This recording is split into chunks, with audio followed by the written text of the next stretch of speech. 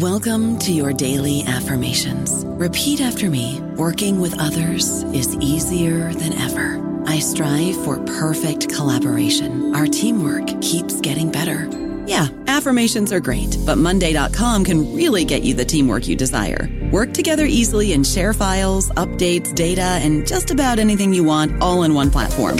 Affirm yes to start, or tap the banner to go to Monday.com.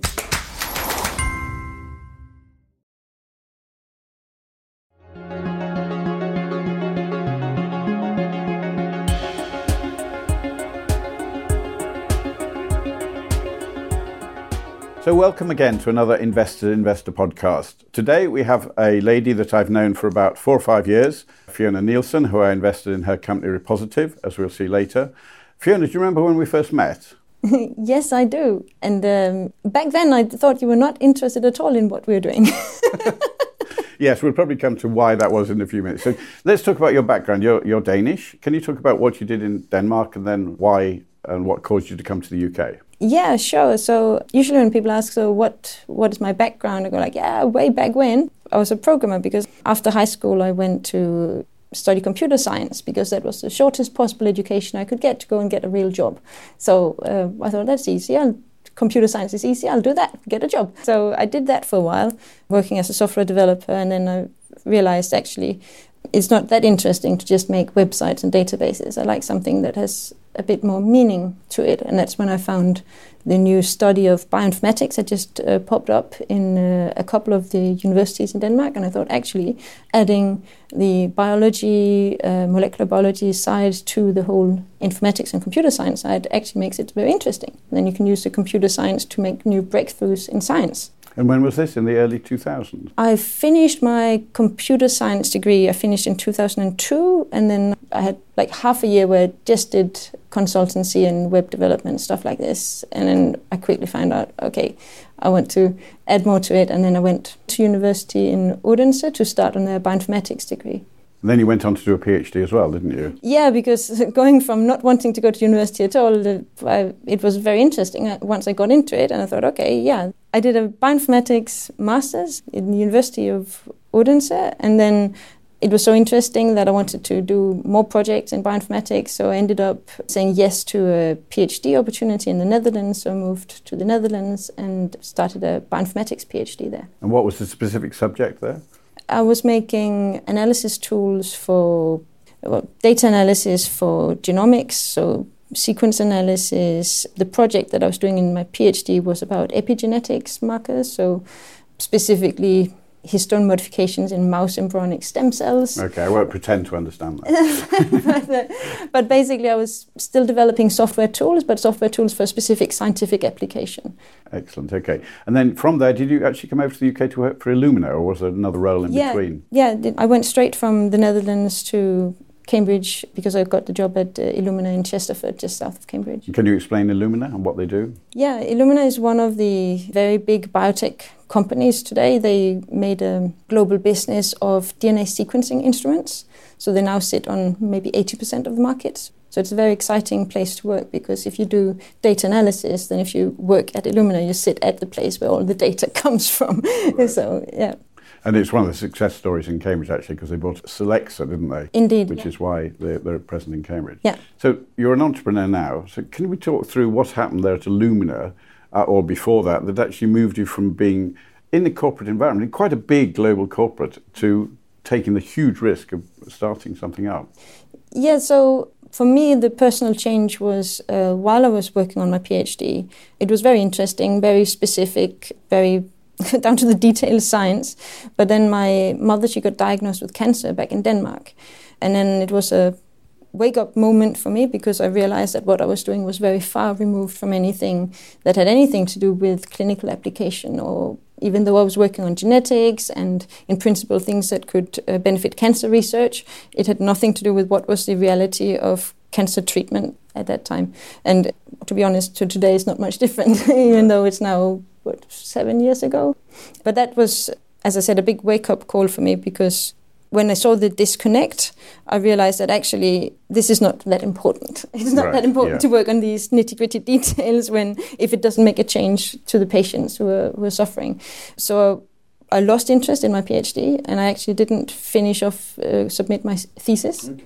My supervisor says I can still submit it if I want to, but I'm busy doing other things. But I simply lost interest in my thesis, and then I looked for what would be the next thing for me to do, because I couldn't make myself work on this, which no longer seemed important to me. So when I saw the opportunity at Illumina, where I could work in bioinformatics, work on tool development, but in an environment where the data came from real clinical applications, and the purpose was to show how the next generation sequencing could benefit the clinic and make difference for patients. I was like, this is exciting. I'd like to work there. And I had several projects at Illumina where we were working directly with either hospitals or genetics clinics, introducing the DNA sequencing technology to their daily work. So I found that really exciting, and that then drew me to the job at Illumina. And you started doing that for strongly social reasons, and your business still is strongly social. But I think you decided to set up a social enterprise, didn't you, to start with? Yeah, so when I realized that the data access was the big bottleneck, that was the time when I thought, actually, I'd much rather work on unlocking that bottleneck rather than hit my head against the wall another 5 times for every project that I would be working on. So I decided to leave my work at Illumina and start, back then in my mind it was a project on facilitating data access. And I thought, okay, how can I make such a project happen? Well, it's something that's of benefit to everybody. It's of benefit to the research community, it's of benefit to the patients, so clearly this has to be a charity. That was what I thought. Yes. So I left Illumina and I started a charity. DNAdigest. Exactly, yes. Yeah. So I started DNAdigest with the idea and the vision that with this entity we would be able to enable data access, create a platform that could facilitate data access, become the trusted broker. But it didn't take long to realize that although there was lots of support from the community, everybody thought that's a great idea, this is very much needed, we'd like to see it succeed. In order to bring something like that to fruition, you need to invest a lot of resources up front, because me as a single person, there's a limit to how much I can either develop or program or facilitate or launch on my own. And if you want to build a technology platform, if you want to bring it to market, actually that's already quite a lot of investment and resources. Yes, I remember thinking that it was something that should be done either by a government or by the Wellcome Trust or something, rather than something that was investable in. And that's, I think, why hopefully I wasn't rude, but that's why in that first meeting. Yeah, so the thing is that, I mean, some projects are suitable for government funding to explore new avenues, or if something has to be on maintenance support, if there's enough support to keep it on maintenance. But if you want to really make a change to how things operate, you have to operate outside those existing institutions. So you need to sort of step out of the system in order to help the system. Yes, but you need funding. and then you need funding in order to do that, right? So how long did it take between these initial conversations and realising you had to morph somewhat in order to get commercial funding? So it took about a year and a half before spinning out Repositive as a separate entity. So probably for the first half year or so, I tried very hard to make it work within the charity, and then quickly came to realize, actually, if we need funding, it's not going to come from government grants. It has to be investment funding. If it has to be investment funding, we need an investable commercial entity. Yes. And to have an investable commercial entity, it can't be under the charity, because if you do that, no investor would touch it. Well, it might get a commercial return. Yeah. Yeah. So you're funding this with savings at this point, or any grant? No, no grants, no savings. No food? So it's funny, because I left my job at Illumina with no savings, no backup plan, and I had just moved into a new place with my boyfriend, and he didn't have a job. That's the recipe for not success at this point. Anyway, you are successful. Let's carry on through. So you went through this process. You got a lot of advice, I suspect, of maybe conflicting slightly from various people, including me. I remember having this conversation saying, yes, you've got to have a plan in order to raise funding. Yeah, absolutely. And I made use of lots and lots of advices. I think that's part of what helped develop the plan to the point even where it is today, and as it continues to develop. Thanks to reaching out to people, say, okay, I have this idea, how can I make that real? And then people come with all sorts of ideas. Oh, you should do like this, you should do like that. And once you listen to all the feedback, and then you sort of combine the ideas into something that's actually feasible, and you find out, okay, actually, one says A and one says B, but actually the route I need to take is X. Right, okay. Which is a combination of the bits and parts that actually fit into this particular situation. Excellent. Okay, so are you still running the charity? Is the charity in existence? Yeah, the charity still exists. It has also taken some twists and turns because ever since the beginning there's been no budget as such. There's no income stream for the charity. So the only way of running activities is through volunteers contributing their time and once in a while doing events where there's sponsors of the events.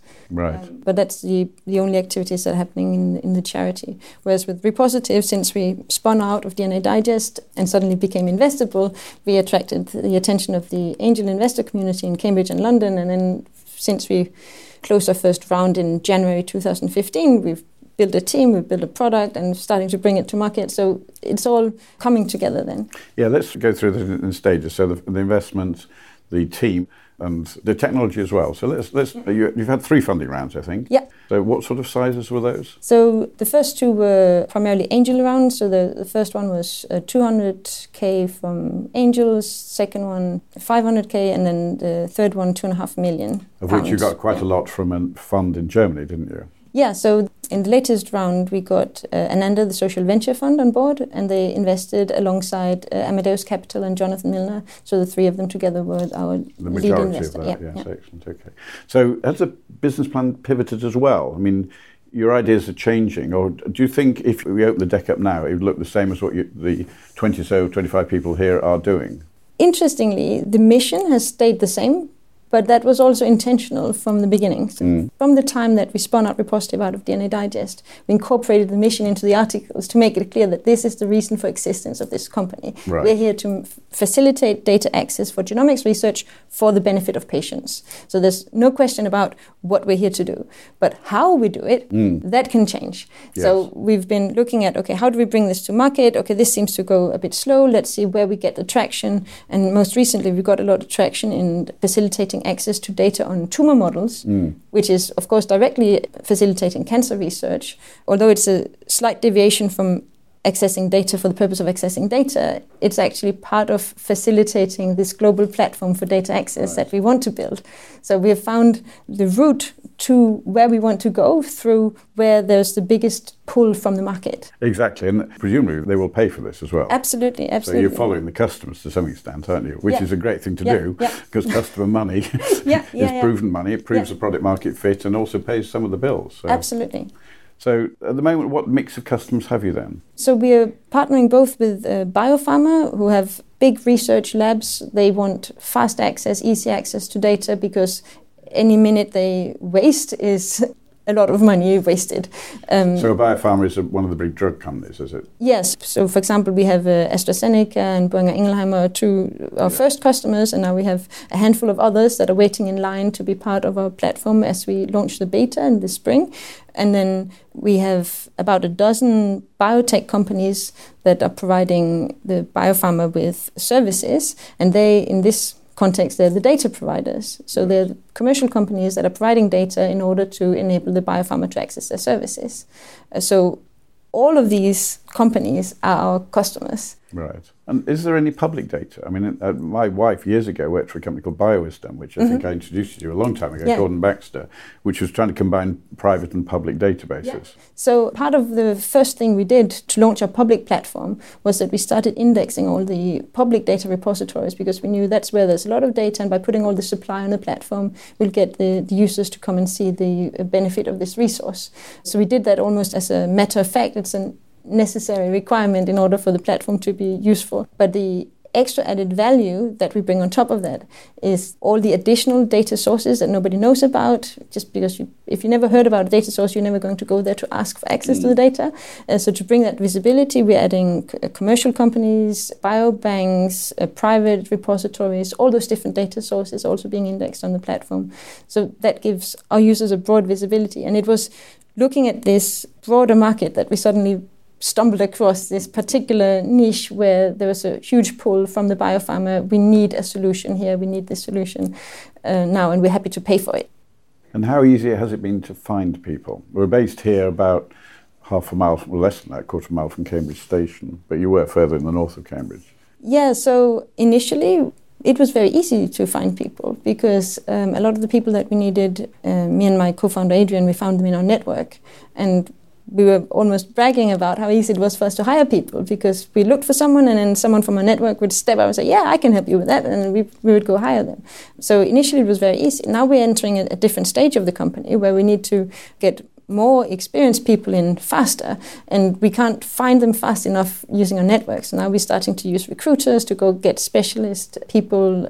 So for example, we've recently done a search for a commercial director to come and assist with these biopharma sales, because in our networks of bioinformatics people, where would we find an experienced commercial person? You go, oh. So at some point you realize, okay, that's outside my network. We need to really go find some specialists to help us. Including, in fact, outside your geographical network, because this sort of person might be based in New York or something. Absolutely, yeah.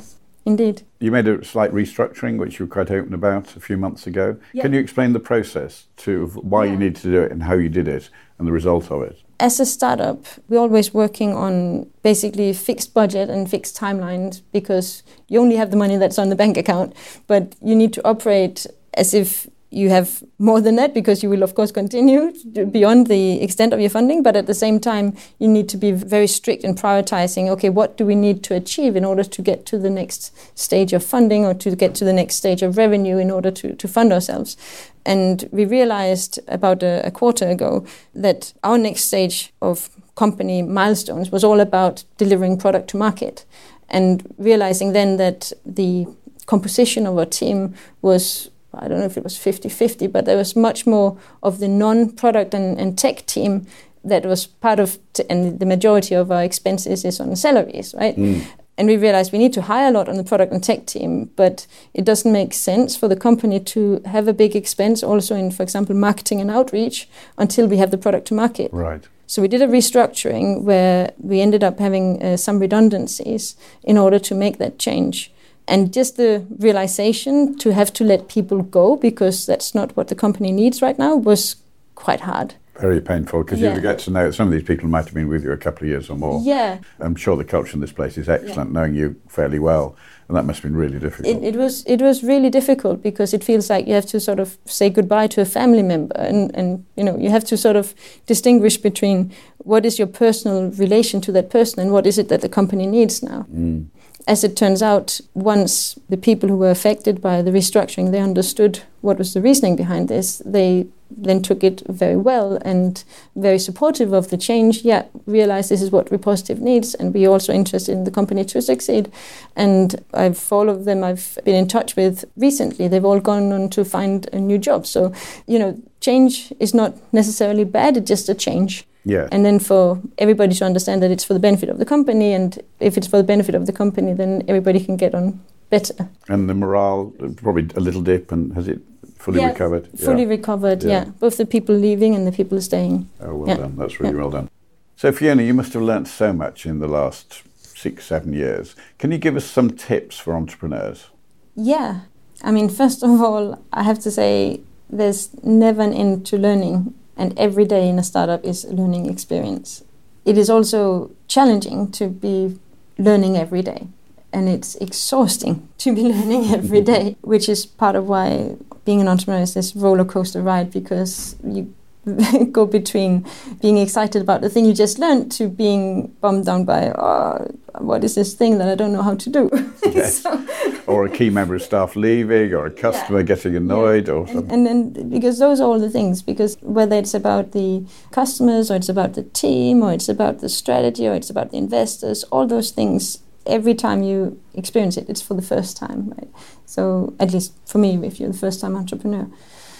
So when people come to me, and I often give talks for like students or at the university, and then they come to me and say, I want to start a company. It's my big dream to start a company. Should I start a company? I say, no.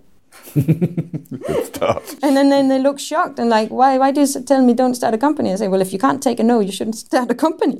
That's a great retort, isn't it? Yes.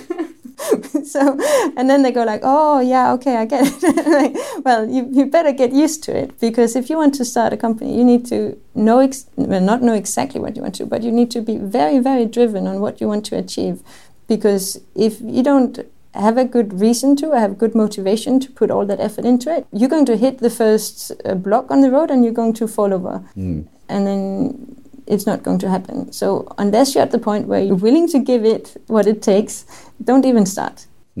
Perhaps I should try that myself. I'll attribute to you, don't worry. So any other tips?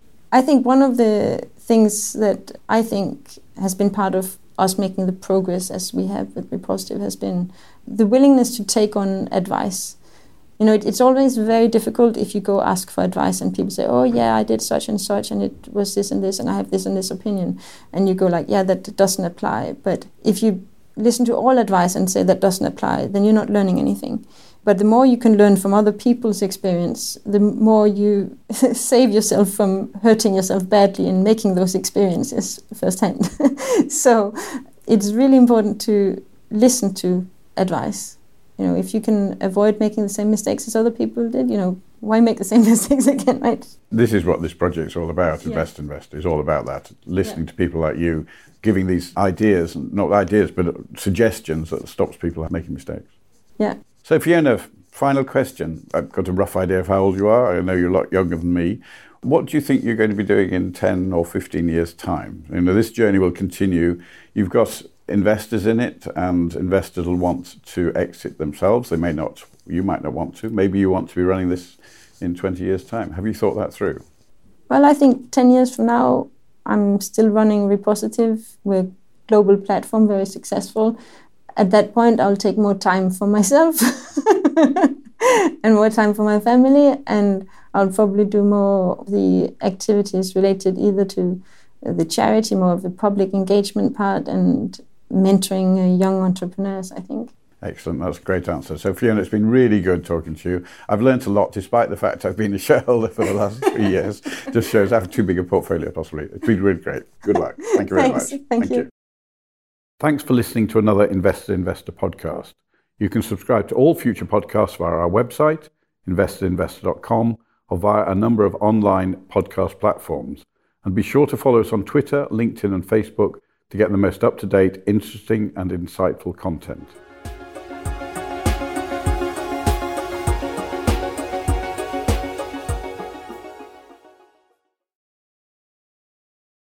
Without the ones like you, who work tirelessly to keep things running, everything would suddenly stop. Hospitals, factories, schools, and power plants, they all depend on you. No matter the weather, emergency, or time of day, you're the ones who get it done. At Grainger, we're here for you with professional-grade industrial supplies. Count on real-time product availability and fast delivery. Call, click Grainger.com, or just stop by. Grainger, for the ones who get it done.